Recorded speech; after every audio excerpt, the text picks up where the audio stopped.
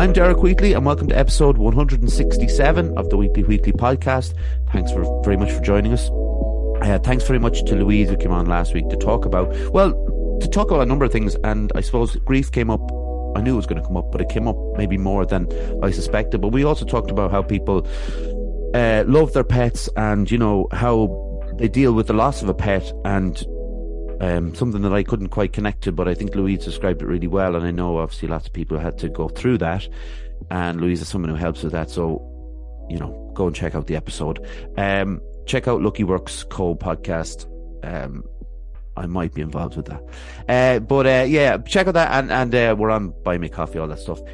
Listen, more importantly, our episode today, our guest is a children's author, and her name is Emma Jane Leeson. How are you doing, Emma Jane? You're paused. I think that was the worst time that could have been possible. That the Emma's Wi-Fi has seems to have gone down. I'm just going to talk through for a second. We had scheduled this to Emma Jane's back. There we go. You know what? I obviously you couldn't see it from my side, but you paused in the most thoughtful expression on your face. And I kind of looked up for a second. I was like, oh, she's really paying attention here. And then, no, it wasn't that. How are you? I'm glad. But I don't know. I literally just heard, we have author Emma Jane Leeson. Then it was like, boop, silence. Oh, did it? It did it right on cue. But it was that look. We were just speaking a little bit before that. That's happened so often on the podcast as well. It's like the people especially with Zoom, we're just relying on the fact that both of us are doing all right with the signals, and these things happen. It's not the end of the world. But listen, more importantly, how are you doing? I am doing grand. I have had a great day actually today, between horse riding and rock climbing with my daughter and my cousin and that. Like, so all is good. Sitting down now with a cup of tea, chatting to you. So happy fair days. Play to you. I think we definitely get into that the horse riding, the rock climbing, the outdoorsy stuff, I suppose. But we always start in the same spot. Emma Jane, could you give us a history of your upbringing, please? Yeah, so I am born and bred in County Kildare in the Sticks. I have never moved too far away from where I was born, actually. But I had a fantastic childhood. So my parents were great, to be honest, between books and stories and just letting us out and bringing us out all the time. And Daddy going, bloody picking mushrooms or picking nuts or whatever it is, and making adventures and stories out of just the simplest of things. So I have really good friends all the way through my life. Still best friends with most of them since I was small. And then I had my daughter Lily then when I was 18. So I was pregnant at 17. I had her at 18. So things rapidly changed from that point on. But absolutely for the best. Brilliant. Couldn't be lost without her. But yeah, so that's a whirlwind view, I think. Childhood. Yeah, that sounds idyllic. I like it. And we always ask as well, when you first became aware of mental health.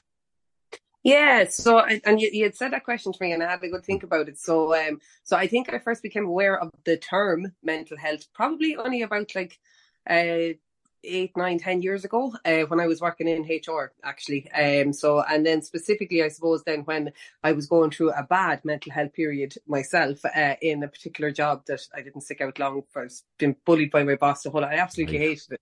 And I suppose became super aware of it then. And that correlates exactly with me actually starting yoga. It was my sister that suggested, I do try yoga, this online yoga with Adrian or whatever, so, and yeah, but I suppose kind of without it being a term mental health, I suppose I was very aware of something being a bit wonky and a bit not right, maybe around the age of 15 and 16. I would have, I say left school. I was asked to leave school at that point too, So yeah, so it's funny. But it's funny how the terminology didn't come until much later, I suppose, when you're aware of what it is. But I think that's Ireland in general, isn't it? Kind of just waking up and yeah. I think that's 100% the idea I get from having asked everybody the same question. It seems to be the terminology definitely came a lot later than the actual experiences that we had, and talking about.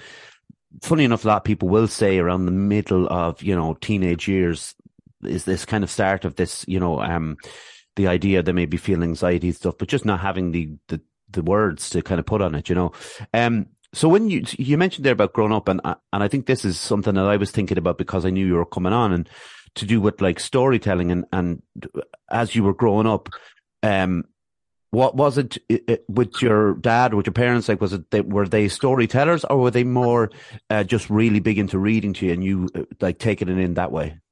Yeah, no, so Mammy was always great with books. So Mammy read books to us. She still reads them to all of the grandkids and everything now, like, Okay. you know, but she was the book woman, you know, like, and kind of really encouraged us then to do art and to write ourselves and draw and, you know, all that kind of stuff. Like, but my dad then was a storyteller completely. I don't think Daddy has ever actually read me a book in his entire life.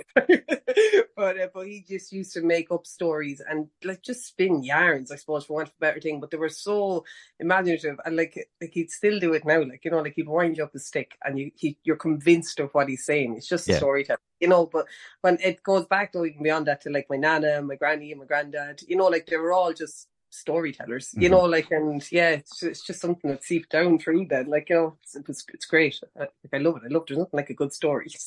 Yeah, like that's true, and the fact that you've carried it on. But like, when did you decide to, start writing? What age were you when you began?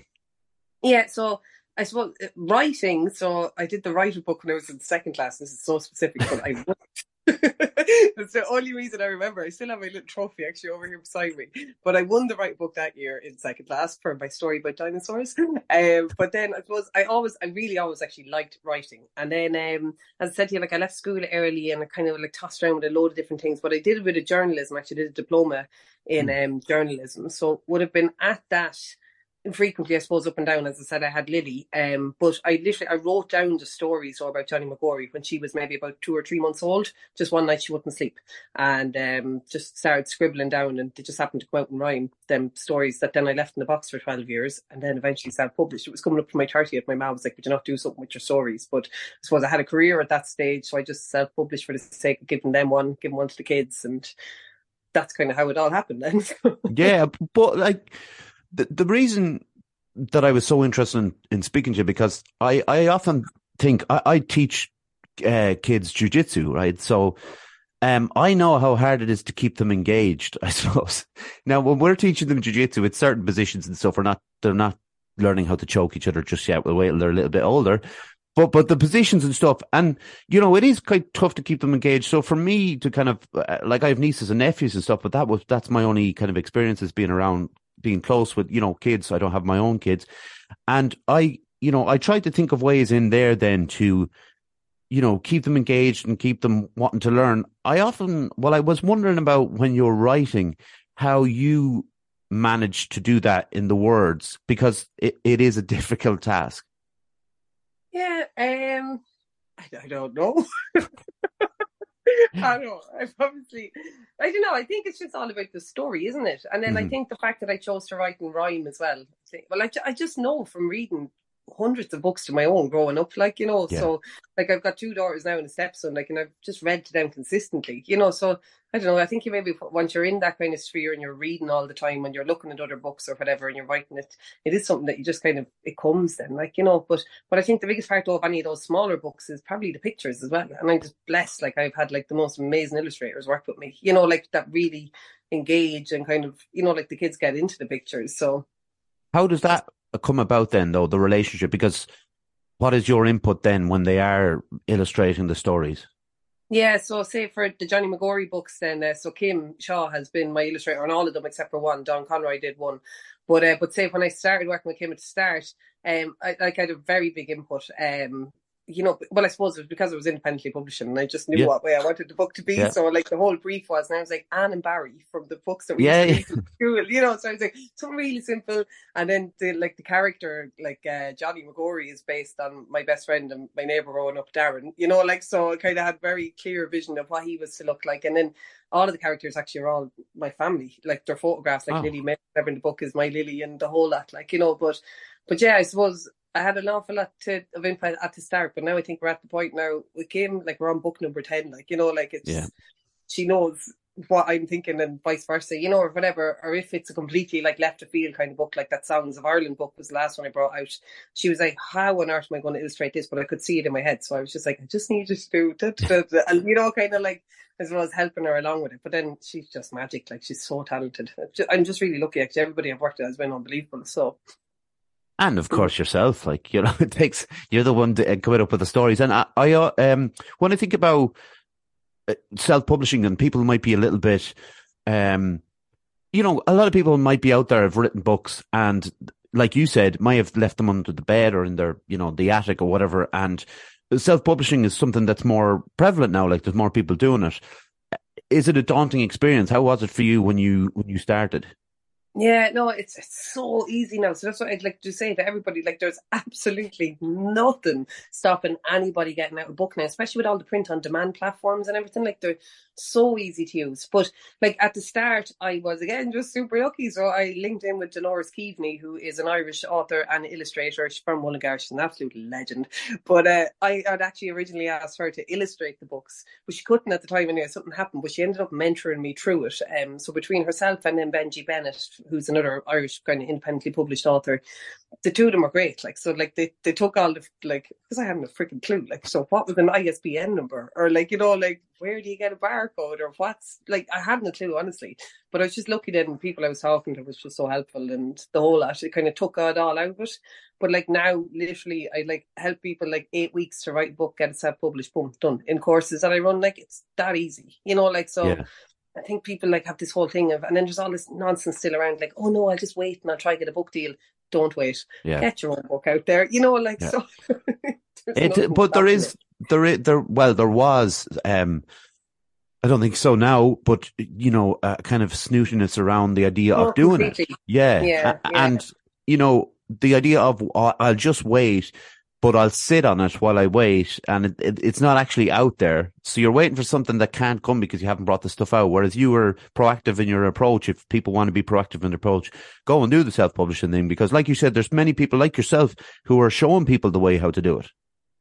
Yeah, but I mean, like, Roddy Doyle and Beatrix Potter both self-published to begin with, you know, like, so good company. Like, there's nothing, yeah, but like, there's, I don't know, like, and you're right about this whole snootiness, like, you know, and I suppose that was something that actually really played in terms of like anxiety levels, and at the start, like, my confidence, my self-esteem, and the whole lot, because, you know, then you'd have people going, oh, but sure, it's only vanity publishing, you know, like, all this kind of stuff. And I'm like, well, I don't particularly care. I know children love it, you know, like, and I know that they're happy to have it. So once they're happy, I really couldn't give a shit at this point. Sorry, but what you're all right. They're thinking, like, you know, but that took years, though. That took so long from a confidence point of view. But it has changed. It has changed massively now. Like, I don't think it really makes much odd.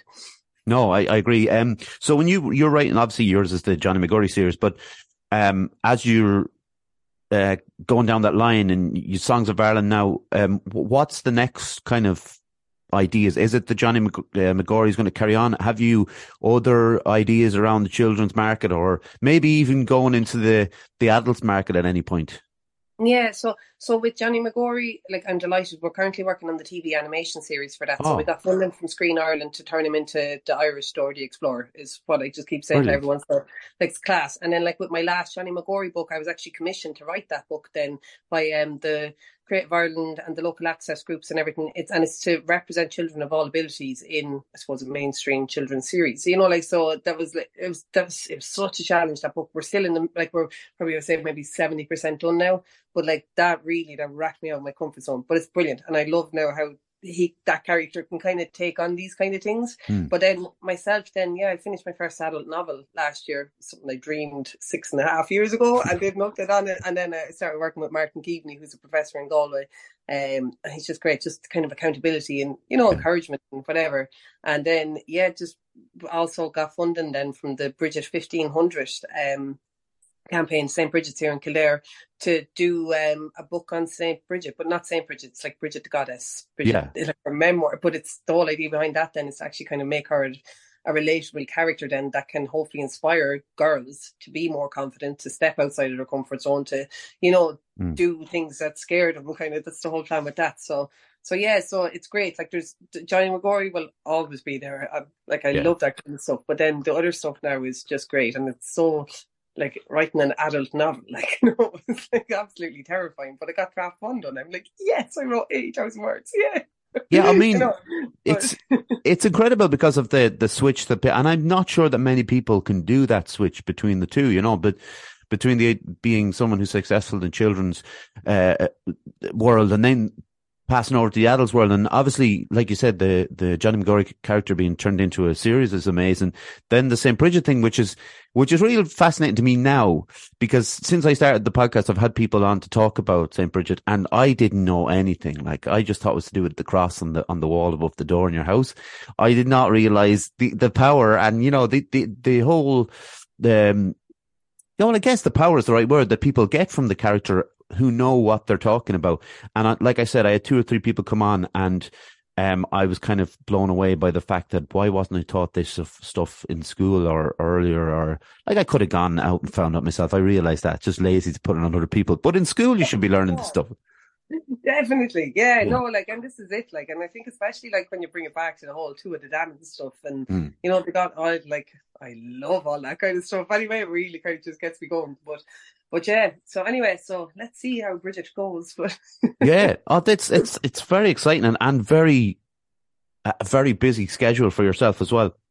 Can you tell us a bit? There's something I read Emma Jane on your Instagram about the Woodland retreat in Ballynafagh.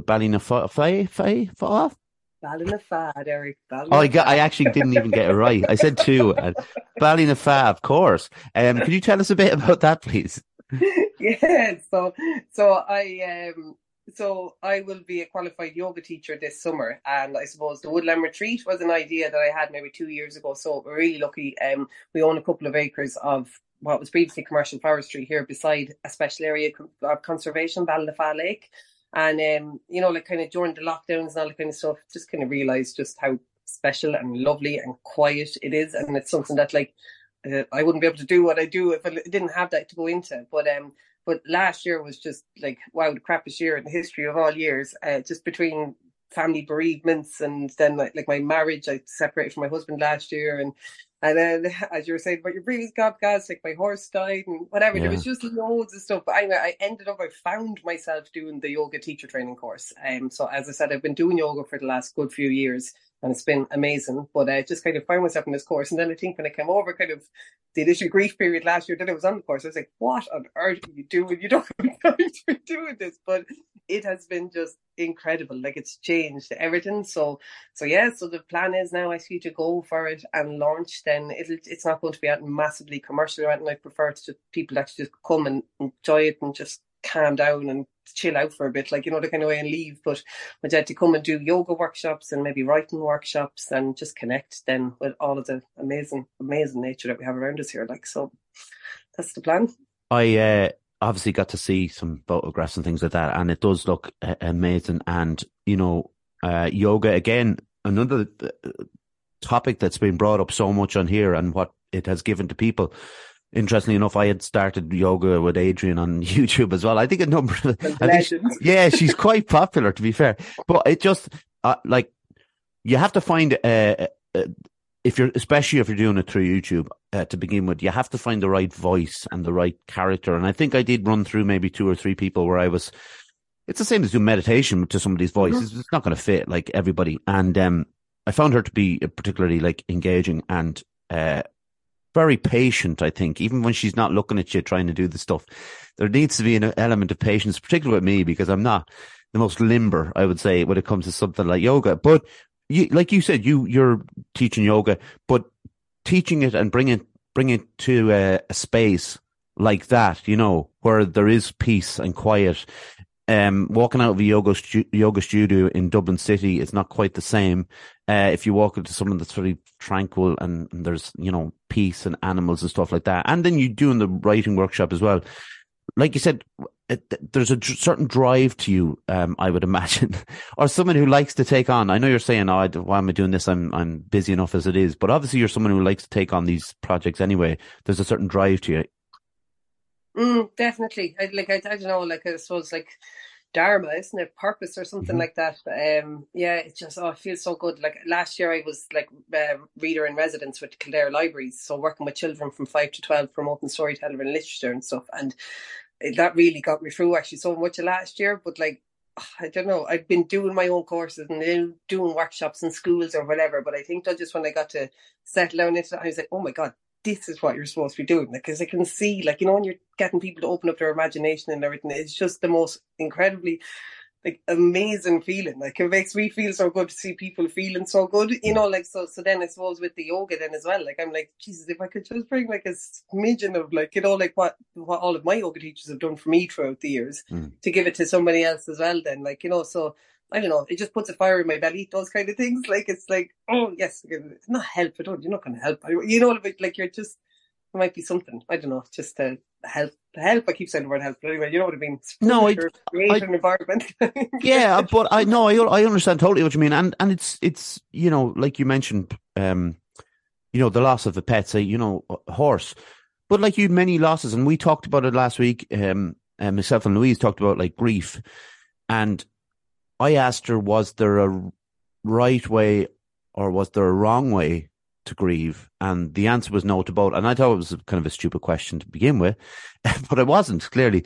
That's just putting myself down. But the idea of finding your way through it and being someone like yourself who obviously has creative ideas and energies to put into, physical activities like yoga, but also mental activities like writing. And that was kind of, not, without getting too deep, that was kind of your way of kind of, getting through things and moving on to the next kind of chapter, I suppose. 100%. Yeah. Yeah. Like, yeah, I'd like, if I wasn't doing that, like, I don't know where I'd be. Yeah.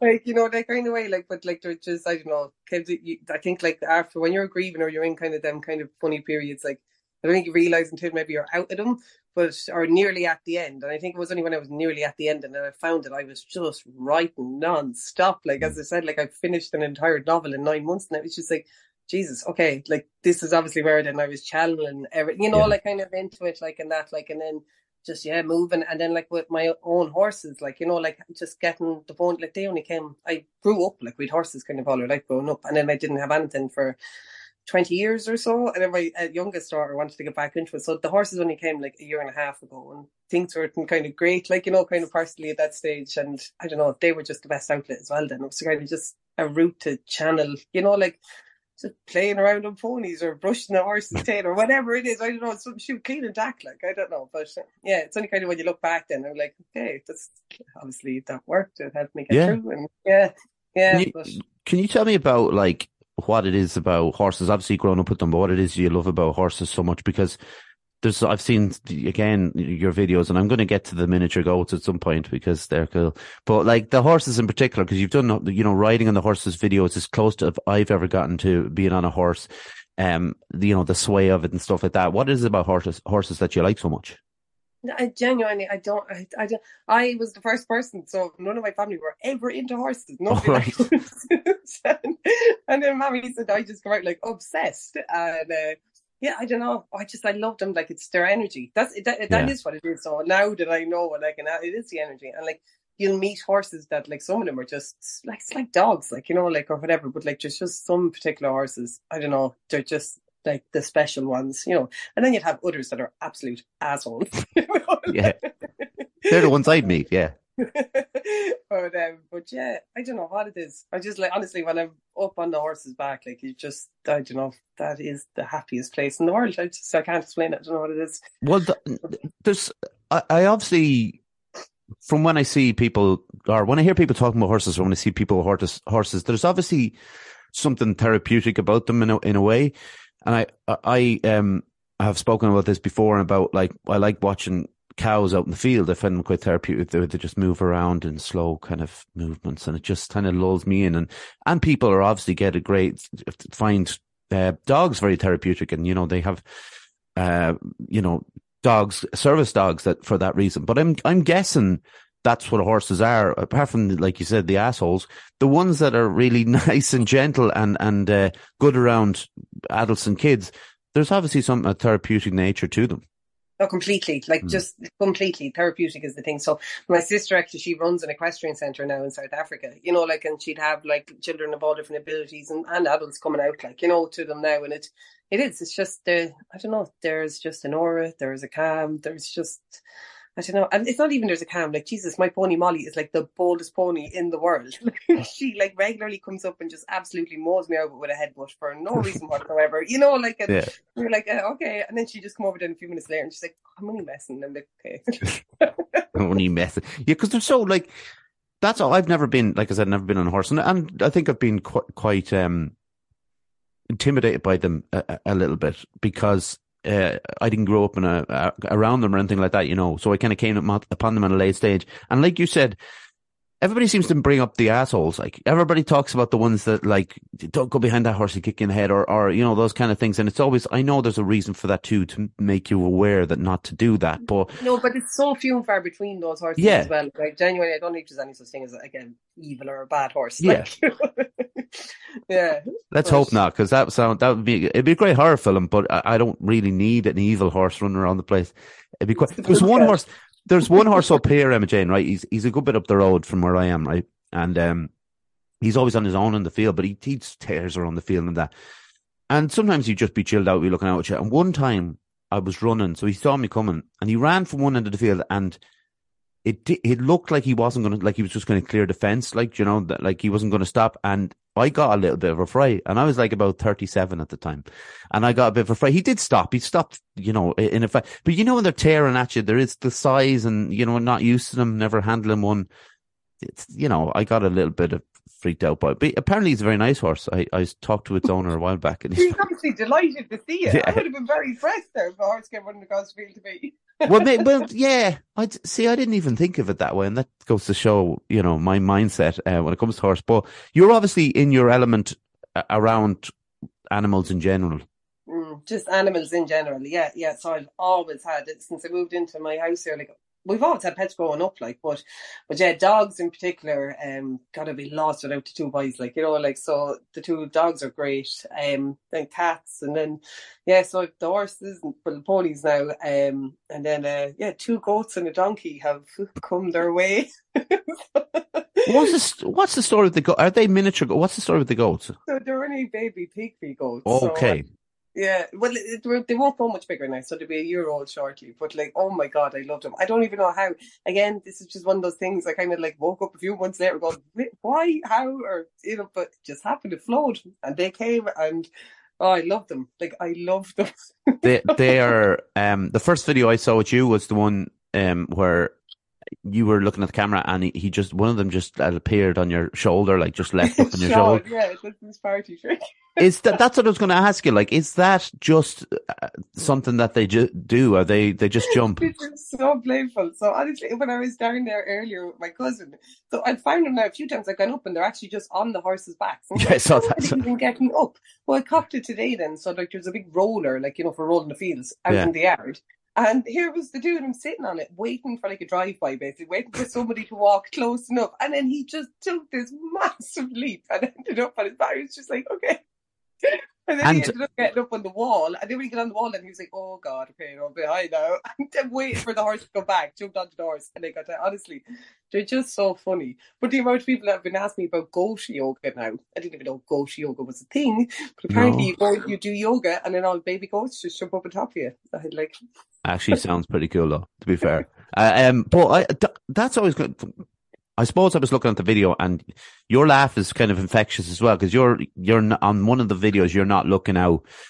Obviously follow Emma Jane Leeson on Instagram, you'll see it all, but you're walking out towards and the goat is at the back of the horse.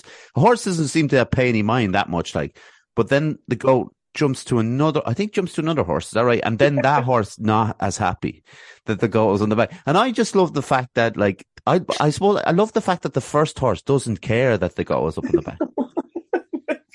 I know, that's Molly, by the way. Like, she's so funny. But like, it's nearly like though she's like their mother now. So like, when I bring Molly away now, and then I have to like I'll put the two boys in the stable or something like that, say if I'm going for a hack, and then all you hear is like, Ma, Ma. They like lose their life, and then she comes back. I'm like, okay. Well, it's even to see kind of live your life vicariously through somebody, because I don't have all these animals around the place, you know what I mean? Like, I'm out on the farm here and there's cows and there's a couple of dogs and stuff like that, but not, I think that there's gonna be a peak in pygmy goats. People are going to be buying pygmy goats if they can just jump the way they do. And I'm not suggesting that people just get goats for that very reason, by the way. But if you have the space, I suppose, and like they're going to be bound to be an attraction when people do come down. And I'm going to try this again. Ballynafagh. Ballynafagh. There, I keep getting lost somewhere in the middle. But like, that's going to be, people are going to want to see, if people know you, I suppose, and haven't seen the goats, they'll want to see the goats. Yeah. So they will be like, they'll be up here around the woods and that, like, so I do bring them up. But yeah, they're funny, Patrick and Sean. Yeah. Patrick and Sean. I didn't know their names, but now I do. But can you just let them out watch you just wandering around? They're fine to just kind of follow you about. Yeah, no, they're good. Like, so the two of them actually, they're don't know how people, but they're castrated as well. Like, so the pair of them. So I don't know. I think like normal billy goats would like maybe have a bit of more of a streak in them. Yeah. Two of them don't. Like so. And just once they have each other, they're two brothers. Like obviously, but yeah, no, they're just plod along. They're happy out. Like the kids go out to them there, just knock so much sport out, and like they just all they want to do is play. But that decision, like, and I know you just said it there, like, where did that come out of? Like, where did you see the fact that or where did the idea come from for pygmy goats? I don't know. I honestly don't know. I don't know. And they were castrated. Like I bought them, they were both castrated. Like when I bought them. So I don't know. Maybe I just seen that in Dundee or something. We had goats. We did have two goats when we were younger, though. We'd Sony and Jane when I was small, and so they didn't go down great though. They were much bigger though. Like they were. Right. I actually haven't a freaking clue about goat breeds, but they were big goats. But they used to keep getting out and destroying Mammy's garden. So I think we only had them a couple of years, and then they went off to another home. But yeah, so that's why when I seen them two little smallies, and then just looked into it, and I was like, okay, goats don't grow too big, whatever. Yeah. So. And then I knew there'd be good company for the horses and that, like out in the field, something. And so when is the Woodland retreat opening then? Yeah, so the summer. So I'm aiming for July, basically. So I'll be qualified at the start of June and then just get all my ducks in a row. There's a good few bits going on with Johnny Mcgory, just a kaleidoscope, children's festival and all that kind of stuff. So hopefully from July we'll be ready to rock and roll. And how much, just how much work has kind of gone into the setup of it? Yeah, so we did loads. So Nationwide came out and did a piece on us there 2.5 years ago, I think, maybe 2 years ago at this stage. So like it was all hands on deck for that. Like, and we got like lovely decking and stuff just put out into it. So it was just a big drive, But since then I just literally the only work that's been done is planting native trees. So I've planted about 1,000, I'd say, native trees now. Over the last 2 winters or that, So. That's kind of it. Like, other than that, I leave it because my mother's just like, you need to cut this back and you need to have it. And I'm like, no, I just think people are mad. Their whole idea of what's niche and what's not. It's nature. Obviously there will be paths cleared for people to walk through, but I prefer it being wild and I prefer the thistles growing up, whatever. It's doing what it's meant to do. It is a rewilding product as it is. But no, so just literally just keep going. So this year I'm hoping to kind of put in a kind of semi-permanent structure, I suppose, like a yurt or something like that. Yeah. But the plan is actually to build a studio, right. In the next year or two, and just have it there in a more permanent place, but nothing major, just literally a studio, just that we won't be drowned or freezing. Yeah, that seems fair enough. And is it just you that's working on this? No. So, my parents, my family are great. It's family land, so they all help. And then Amanda that works with me Amanda's been my best friend for a million years. But she works with me and Johnny Mcgory as well, so she's great input and everything on that, so yeah, she's, brilliant. I'm not known. So, well, I was going to, because it would have been a bit much of a project to take on your own. But I also that kind of, I wanted to say about the idea of clearing paths away and cutting this and cutting that. And I think you've seen it, and everybody would have seen it from the news and programs like Nationwide, that rewilding kind of idea. It's, people are attracted to that. And because of the fact that it gives homes to lots of insects and bugs and all that kind of stuff, so it is as important as, our own comfort to walk through little gaps. I think we can duck under a branch now and again, just get through things. This is the thing, and then really, I don't know, I think people have just kind of gone a bit mad, concrete. Concrete. Or else having their gardens, look in certain ways or whatever it is. But like, thank God, like, I suppose it's a bit like mental health, isn't it? Like, so like it's finally becoming like rewilding, like, you know, people now know that term, like, you know, and they know the importance of like, well, if the bees goes, we go, you know, that kind of way, like, and it's just really starting to come to the fore. Whereas it is something we always knew, but I just don't think the terminology was there, you know, like but anyway. Yeah, I think you're right. The terminology wasn't there, and unfortunately, our own, I suppose it's kind of in a way, it's our own laziness or looking for the most comfortable route to things, you know, that we have to chop everything through just to make it all easier. And for some reason that all these symmetrical lines were prettier than, you know, a regular, the way things grow. Like we can't just allow wildlife just to allow itself to do what it wants to do. Yeah. And you know, but there's another, you probably don't even have time, but what do you do if you have spare time? What do I do if I have spare time? I don't see. I like if I hiking, I suppose, or swimming. Actually, right. Yeah. So they're the two things. I was going to say I write. Yeah. Like, I know that's my job, but I always just seem to have a pen in my hand.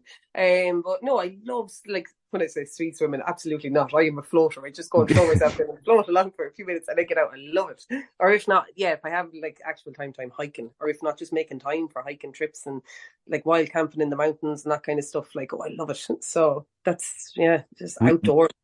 Yeah, we had like the last couple of people we had on mentioned hiking as well. It seems to be becoming a huge thing for people in Ireland to do, and considering the amount of places we have to do it. Yeah, so beautiful. Like, wow, Ireland is just stunning. Like, it really is. Like, and then swimming. Another thing that's come up quite a lot of times was the cold water swimming. We're into that? Yeah, I don't know if it even called. We've always done so. Like, I learned how to swim in the canals. Yay! Good.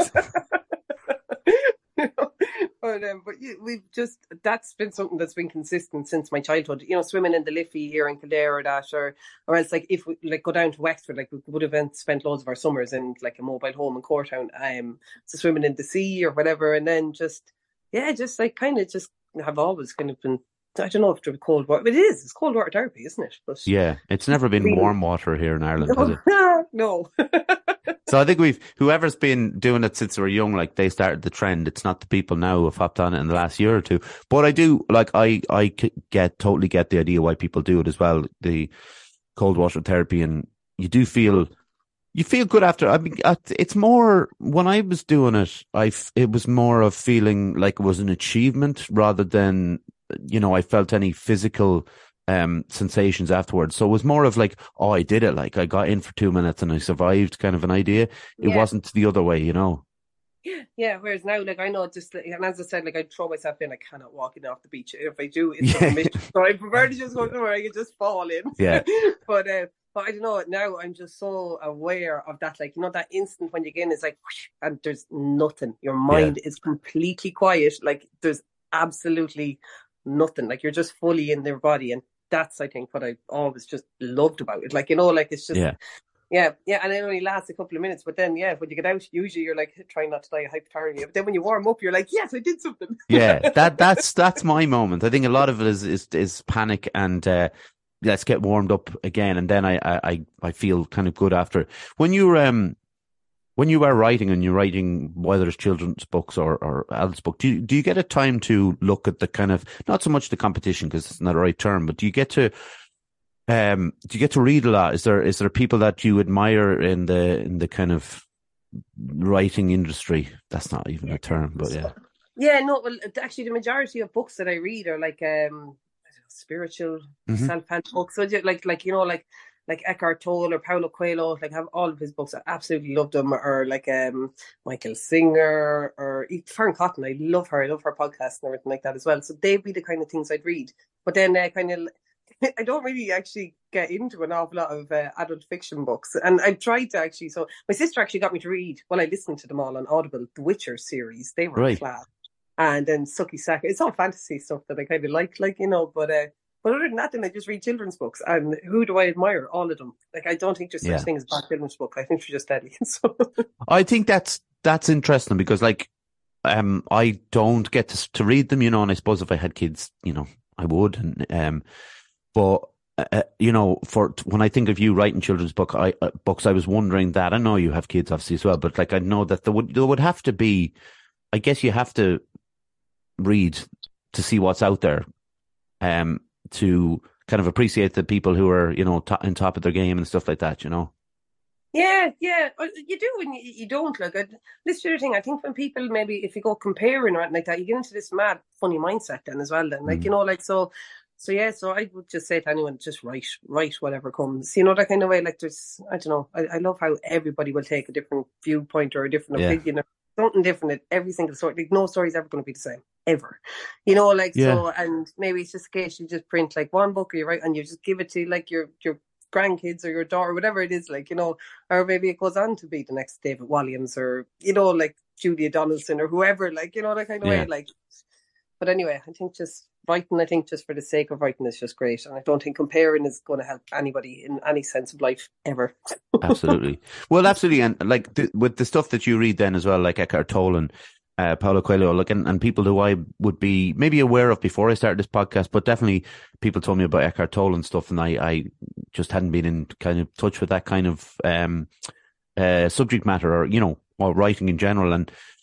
And it's very interesting for me to kind of be opened up to this stuff, because I think we can very easily stay in one lane. If we're into a certain type of fiction or we're into a type of non-fiction, it's very easy to stay in that lane. And not that there's anything wrong with that, obviously. But, if you're looking for more spiritual guidance or whatever it might be, and you are a little bit lost, like, it is nice to kind of check these writers out and just see what they have to offer. Because again, you could throw it away and think, well, that's nonsense. It's not for me. That's, yeah. I mean, so that's something that you obviously take a lot from. Yeah, and that was something that literally correlated with me, just at that period a couple of years back. So starting to do yoga, and then my sister was just like, "You should read this book called The Secret," and I was just like, "I'm not reading that crap."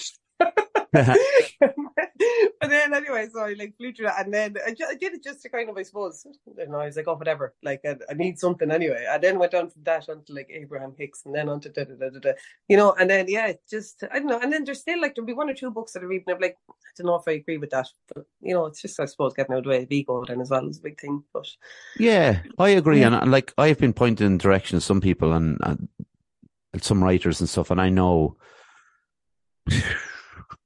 This probably does sound egotistical, but I know this is not going to be for me. And that's all right to choose, because look, a book might take up, depending on how busy you are, might take up like 2 weeks of your time. And then, then you think, well, I'm after wasting 2 weeks of my time in that. So it's like picking or choosing from the right thing. But if you're on the, obviously, what you like, that's good. You can stay on that track too. But I just think it opens so much, an open mind when it comes to reading. It opens so much to you.